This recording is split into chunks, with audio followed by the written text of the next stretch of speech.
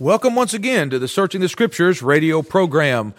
We appreciate you tuning into the broadcast this week. I'm Pastor Travis Altop, and it's always a privilege to have an open Bible before me and another opportunity to look into the Word of God with you. We trust and pray that you're getting some help from these lessons, and we're hoping that you'll follow along with us. We'll call out the chapter and verse because we're pulling no punches. We want to be transparent. You need to know what it is that we're saying, and you need to be able to look in the Word of God and see it for yourself. You see, on this program, I am not the authority. My creed is not the authority. My denomination is not the authority. My dear grandmother is not the authority, and my opinion is not the authority. Neither is it yours. We have an authority in the Christian life. It's called the Bible, the Word of God, and you have to check everybody that comes claiming to speak in the name of Jesus Christ. Have you never read there how we're warned as a church that there's going to be many false prophets, many false teachers in the last days? And you say, well, preacher, how do we know if you're telling us the truth?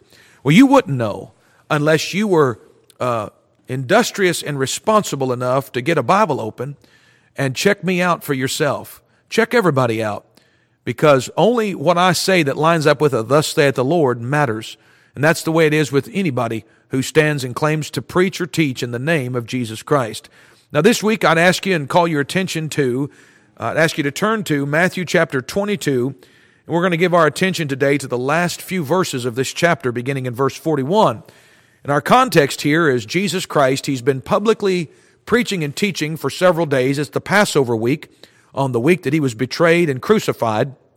He spent his days early in the morning till late in the evening, preaching and teaching to the common people in the temple, and then sleeping outside in the Mount of Olives, and coming into the temple early in the morning, and large crowds had gathered to hear him. Of course, all of his earthly enemies and his greatest antagonists, the Pharisees, the Herodians, and lawyers and Sadducees, had also gathered around, and they were envious of this great crowd and the great crowds that had followed our Lord Jesus Christ throughout his earthly ministry. You say, why did they follow him? Well, for many, many reasons, but one reason was he was a great preacher, the greatest. Listen, I tell people all the time, wouldn't it have been wonderful to hear Jesus Christ preach the Bible? Here's a man who knew the Bible inside and out. He always had the right interpretation, always had the right message, always had the right spirit, always had the right text, and always had the right answer. It's the Son of God. He's the author of those scriptures. And here he is, God manifest in the flesh, in the temple, with large crowds listening to him. Boy, his enemies were so full of envy, envious enough to murder him, and jealous and envious of his success and of the great crowds that listened to him. So they're hanging around, and they begin to grill him with what they thought were hard questions. Most of the hard questions are just like the questions of today. They're what we call loaded questions, and they're asked not because people want an answer, but because people are asking to try to entrap someone in a problem. They most often show up in these hypothetical situations. And of course, Jesus Christ fielded all of their questions and shut them down very handily. In fact, it only exalted him more, because when the Bible says that the common people heard him gladly, it's in the context of them listening to him deal with his antagonists publicly here in the temple that week. And I'll tell you what, there's nothing better than watching someone that's got the truth shut someone down who's a smart aleck who doesn't have the truth. And that's exactly what Jesus Christ did. He shut him down. But listen, after they had asked several questions, now the Lord takes advantage of the situation, and he begins to ask them a question. And it's just one question that shuts him down. And listen, he had the right to ask questions, because here in Matthew 22, they had asked him 4 in a row, and they were all loaded questions. Well, now it's our Lord's turn. So let's see how our wonderful, lovely Lord Jesus Christ shuts his enemies down and silences their arguments and silences them with a question that they had never considered. So let's go to it. Matthew chapter 22, let's begin reading together in verse 41. The Bible says, while the Pharisees were gathered together, Jesus asked them, saying, what think ye of Christ? Whose son is he? They say unto him, the son of David. Now let's stop right there and just point a couple of things out that you need to understand. When Jesus Christ ask his questions of the Pharisees. Now, the Pharisees were Bible reading, Bible memorizing people. They knew the Old Testament as well as anyone as far as it goes for the letter of the Old Testament. They knew it. I mean, verse by verse, they could quote the verses to you. I've known people like that knew the Bible pretty well but had very little walk with the Lord. You'll go to quote a verse to them and they'll finish it for you. And yet they're living their life contrary to what the book says. Listen, that's wonderful to memorize the Scripture, but you got to allow that Scripture to get down in your heart and then apply it. It's not enough to know the facts of the Bible. You have to apply those facts in your life for it to do you any good. And here Jesus Christ is asking some of the most notorious Bible-quoting people in the Bible, and that's the Pharisees. He asked them a simple question. He says, "What think ye of Christ? Whose son is he?" Now, Christ, the word Christ, is not Jesus' last name. It is a title. Christ means Messiah. And that's what the Old Testament Israelites were looking forward to. As they studied the 39 books of their Old Testament, the Israelites knew if there was anything that they were aware of, they were aware of the promise of a coming one. They were aware that the fact was that God Almighty, their Creator, was going to send a person, the Christ. You say, what's the word Christ mean? It means anointed one. Ultimately, it means Messiah. And that's why they were looking for someone. When Jesus Christ showed up, they'd been looking for hundreds of years for this promised one. For proof of this, you can check John chapter 1. There was a character in the Bible, we know him as John the Baptist. He came to the nation of Israel, and he was sent to prepare them for the coming Messiah. The Bible calls him and refers to him back there in Isaiah. His ministry is prophesied of there in Isaiah 40 as being the forerunner of Christ and a voice crying in the wilderness. And so when John the Baptist shows up crying out about repentance and the coming Lamb of God, the Bible tells us in John chapter 1 verse 19, this is the record of John when the Jews sent priests and Levites. See, that's the religious class in Israel. They knew they were performing the Old Testament duties of priests and Levites. They were in charge of the Scriptures, and they knew that there was a promised Messiah coming. And it says here that the priests and Levites from Jerusalem, they went out to ask John. Here's the question they asked him. "Who art thou?" Who are you? Who are you, John? And he confessed and denied not, but confessed what? "I am not the Christ." And so they were looking for the Christ. And when John the Baptist showed up a few months before Jesus came on the scene, they wanted to know, "Who art thou?" And he says, "Don't worry, I'll not deny it. I am not," he confessed and he denied not, "I am not the Christ." And later in that chapter, he would point people on to the Messiah. And in fact, so much so that Simon Peter's brother Andrew came and got him. Later in that chapter, it says, "He first findeth his own brother Simon and saith unto him," listen, I'm in John 1 verse 41. It says, "We have found the Messiah, which is," being interpreted, "the Christ." So the Christ was the Messiah that had been promised, and they were looking for him. Every Jew that knew his Bible knew that the Messiah, the Christ, was to come on the scene. John the Baptist was that voice crying in the wilderness to make straight his paths and to prepare a people for him. John did his ministry just like he'd been called to. And Jesus Christ showed up with all the signs that the Messiah would have.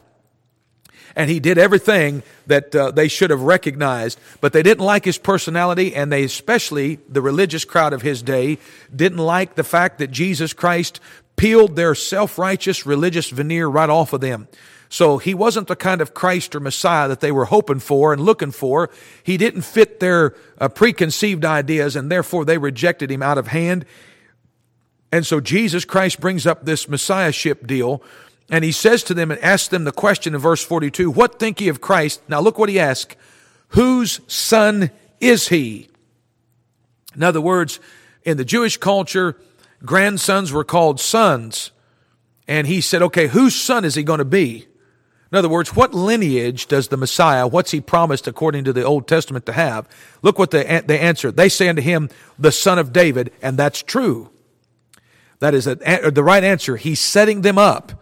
Whose son is he? Who is the Christ? What think ye of Christ? Whose son is he? And they say he is the son of David, and that's exactly the truth.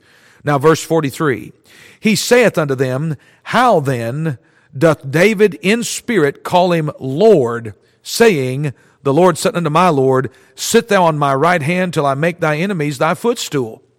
Now, Jesus Christ quotes them Psalm 110, verse 1. He quotes that in verse 44. That is a Psalm of David. He quotes Psalm 110, verse 1, here in verse 44 of Matthew 22, and he puts them in a quandary. He puts them in a strait betwixt two. You say, I don't understand. How did he do that? Well, he asks them in verse 42, okay, what think ye of Christ? Whose son is he? And they correctly answer, he is the son of David. When the Messiah shows up, he's the son of David. In other words, he comes through David's lineage. The Messiah was to sit on David's throne, and that throne was promised to one of David's descendants. So Jesus Christ turns the table and he goes, how then doth David in spirit? In other words, when David wrote Psalm 110, verse 1, he was being led by the Spirit of God. And he said this, the Lord said unto my Lord. That's capital L-O-R-D in verse 44. God said unto my Lord is what David says. Sit thou on my right hand till I make thy enemies thy footstool. Every Jew and every Bible believer today knows that the Son of David, the Christ, will sit on the throne of David. He's David's son, and yet in this passage, David the king calls his own son Lord. Now stop with me and consider the implications of this. This is unheard of in a Jewish culture, and it's really unheard of today. Even in our culture, in a Gentile culture over here in America. You say, well, what are you talking about? How does David call his own son Lord? That'd be like me I've got a 14-year-old son. How would I ever look at him and call him my Lord when he's my son? No, the respect is supposed to be son to father. And the respect is to be shown from son to father. I'm his elder. I'm his dad. I have a certain authority in his life. And certainly in the Jewish culture, it would have been unheard of for a father to call his son Lord. The Lord said unto my Lord, sit thou on my right hand till I make thy enemies thy footstool. He says in verse 45, look with me at it. Verse 45, if David then call him Lord, how is he his son? In other words, those Pharisees knew, we know that the Christ is going to be the son of David. That's been prophesied. He says, okay, well, David prophesies about the Christ. He calls his son Lord. How is that possible? He hung him right there in verse 45. If David then call him Lord, how is he his son? Now they're in a quandary. They're in a strait betwixt two. They have a unsolvable dilemma. Unless, are you listening?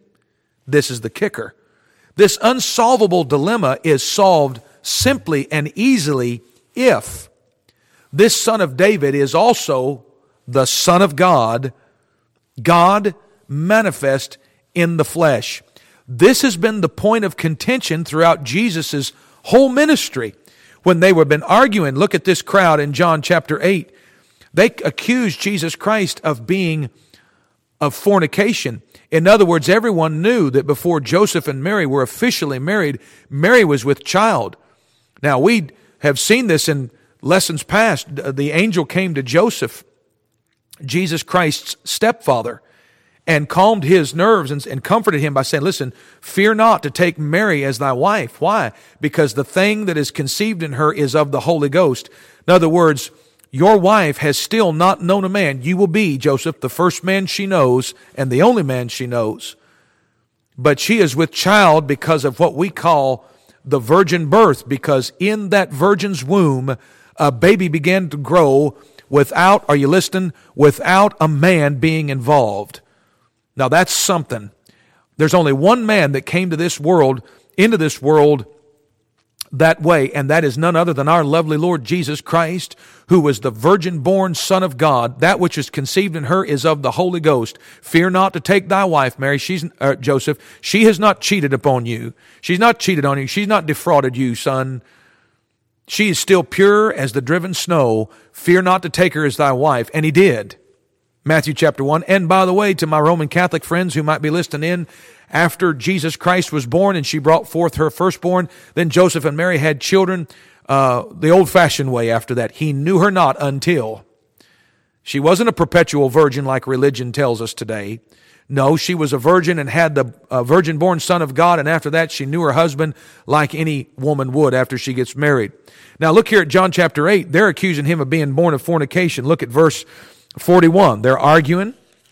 In verse 41, they said, ye do the deeds of your father. Then they said to him, we be not born of fornication. We have one Father, even God.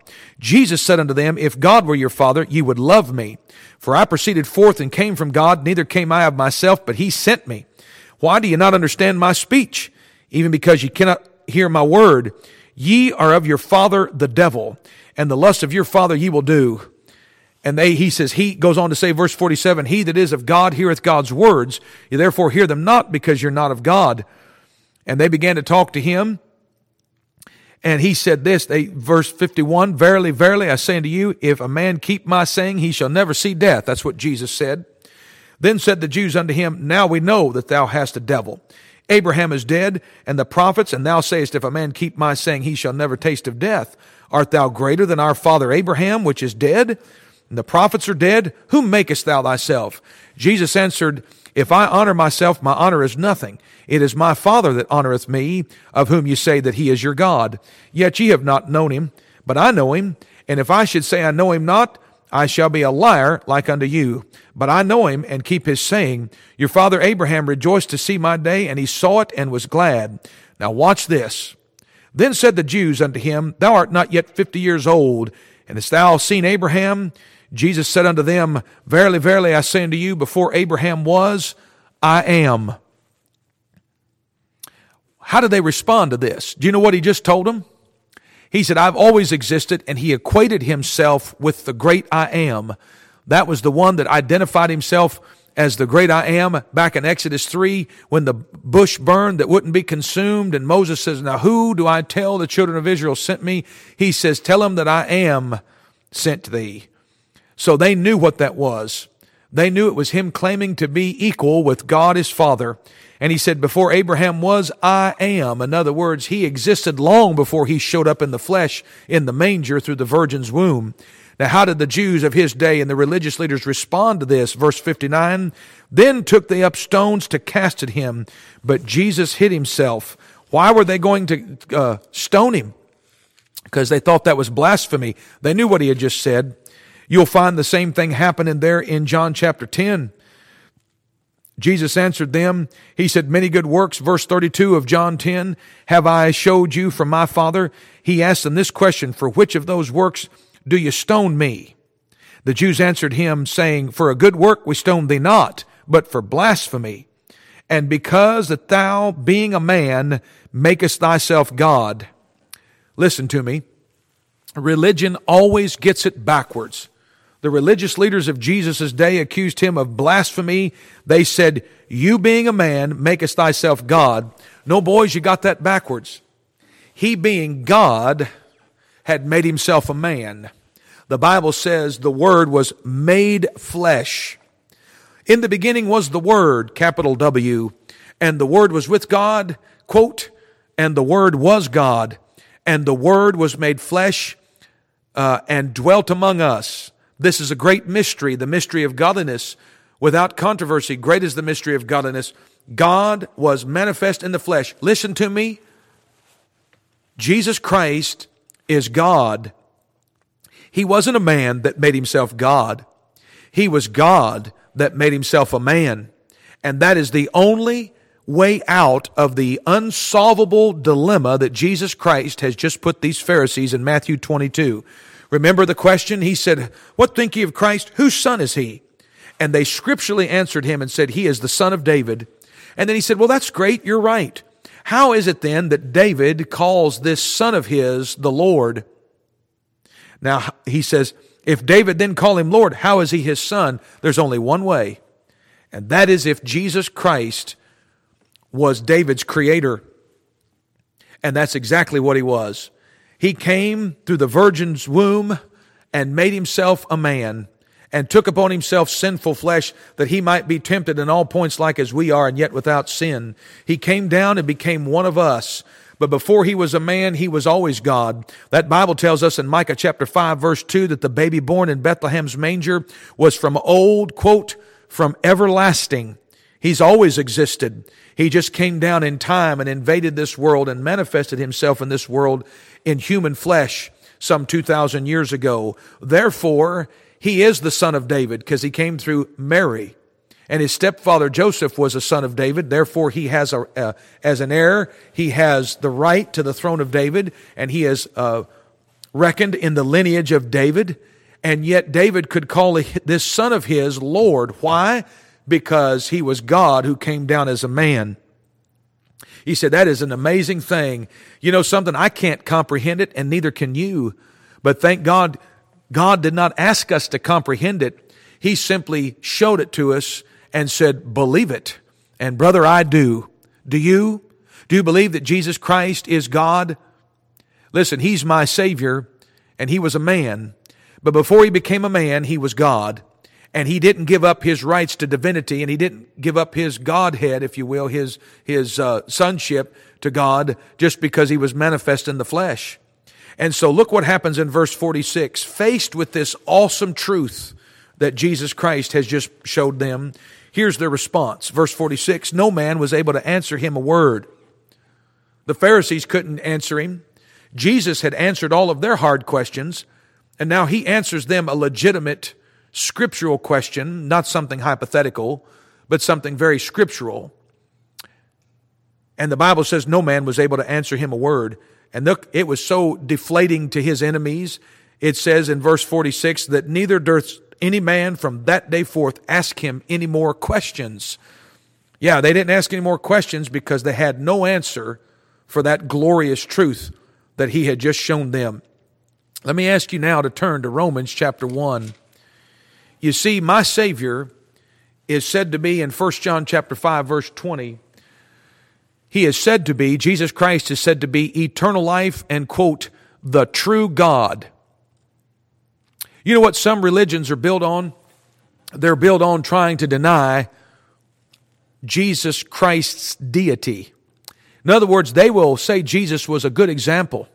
They'll say Jesus Christ was a servant of Jehovah God, and they'll say that He was a good man.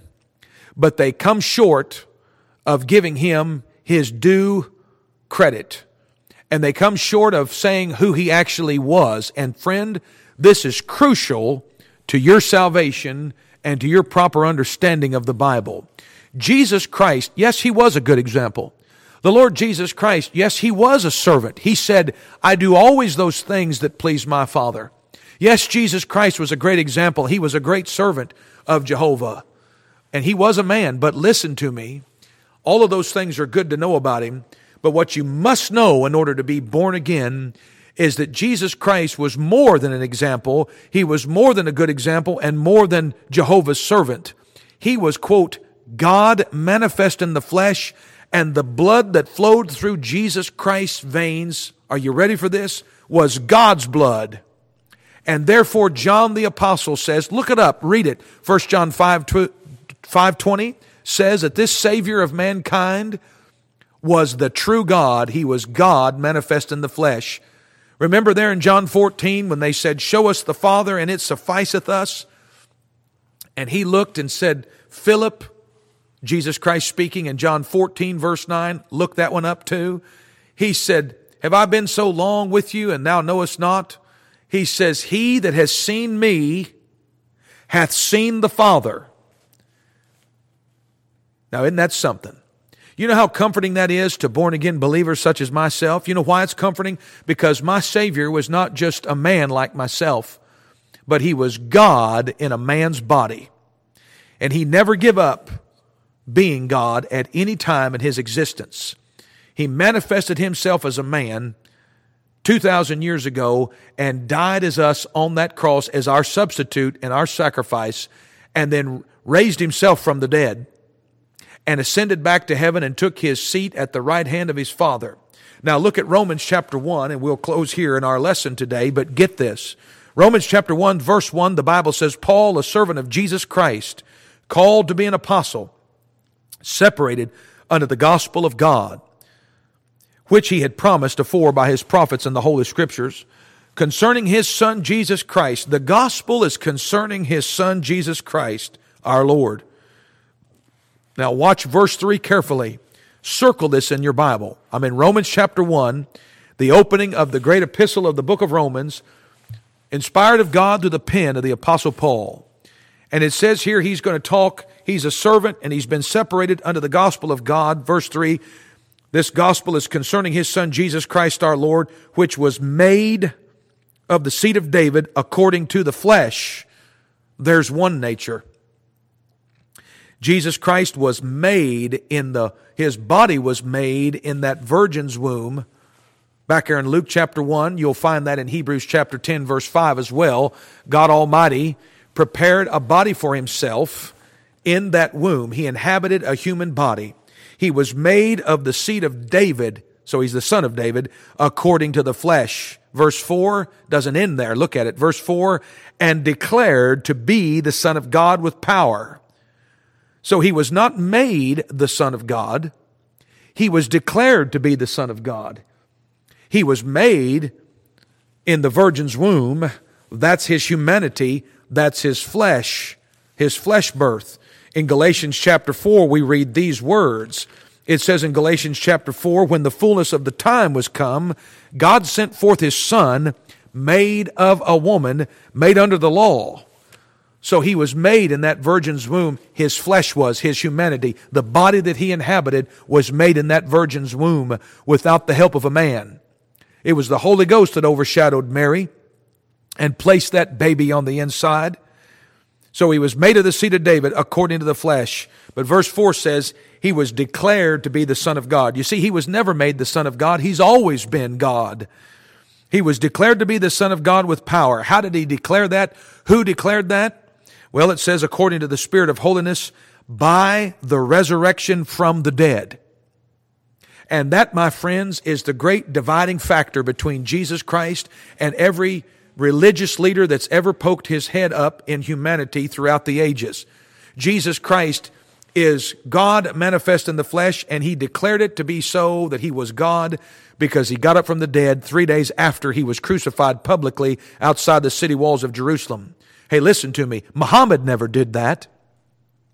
Joseph Smith never did that. The Pope can't do that. I can't do that. Buddha never did that. Listen, when people say, well, how do you know you're right and everybody else is wrong? My friend, listen, humanity enjoys life. We want to go on living. And God sent his Son and he raised himself from the dead. He was declared to be the Son of God. He wasn't made to be the Son of God. He was made of the seed of David according to the flesh, but he was declared to be the Son of God, quote, by the resurrection from the dead. And that is the good news of Jesus Christ. He is far different than any other religious leader you've ever heard of. Our Savior came, our God came down and did something for us. He died for our sins on the cross, and he suffered in his body on the tree and bore our sins in his own body on the tree. He was buried, and blessed be his wonderful name. He proved that he was God manifest in the flesh. How? Because he got up from the dead, and he was seen by over 500 witnesses at one time. There's 4 written accounts of his resurrection. My friend, you can't deny it. Jesus Christ is like none other. He is God Almighty, and thank God for that. Do you know him? Have you ever received this wonderful Son of God? To do so is to have eternal life and to know the true God, which is Jesus Christ. May God help you to understand these things and apply them in your life.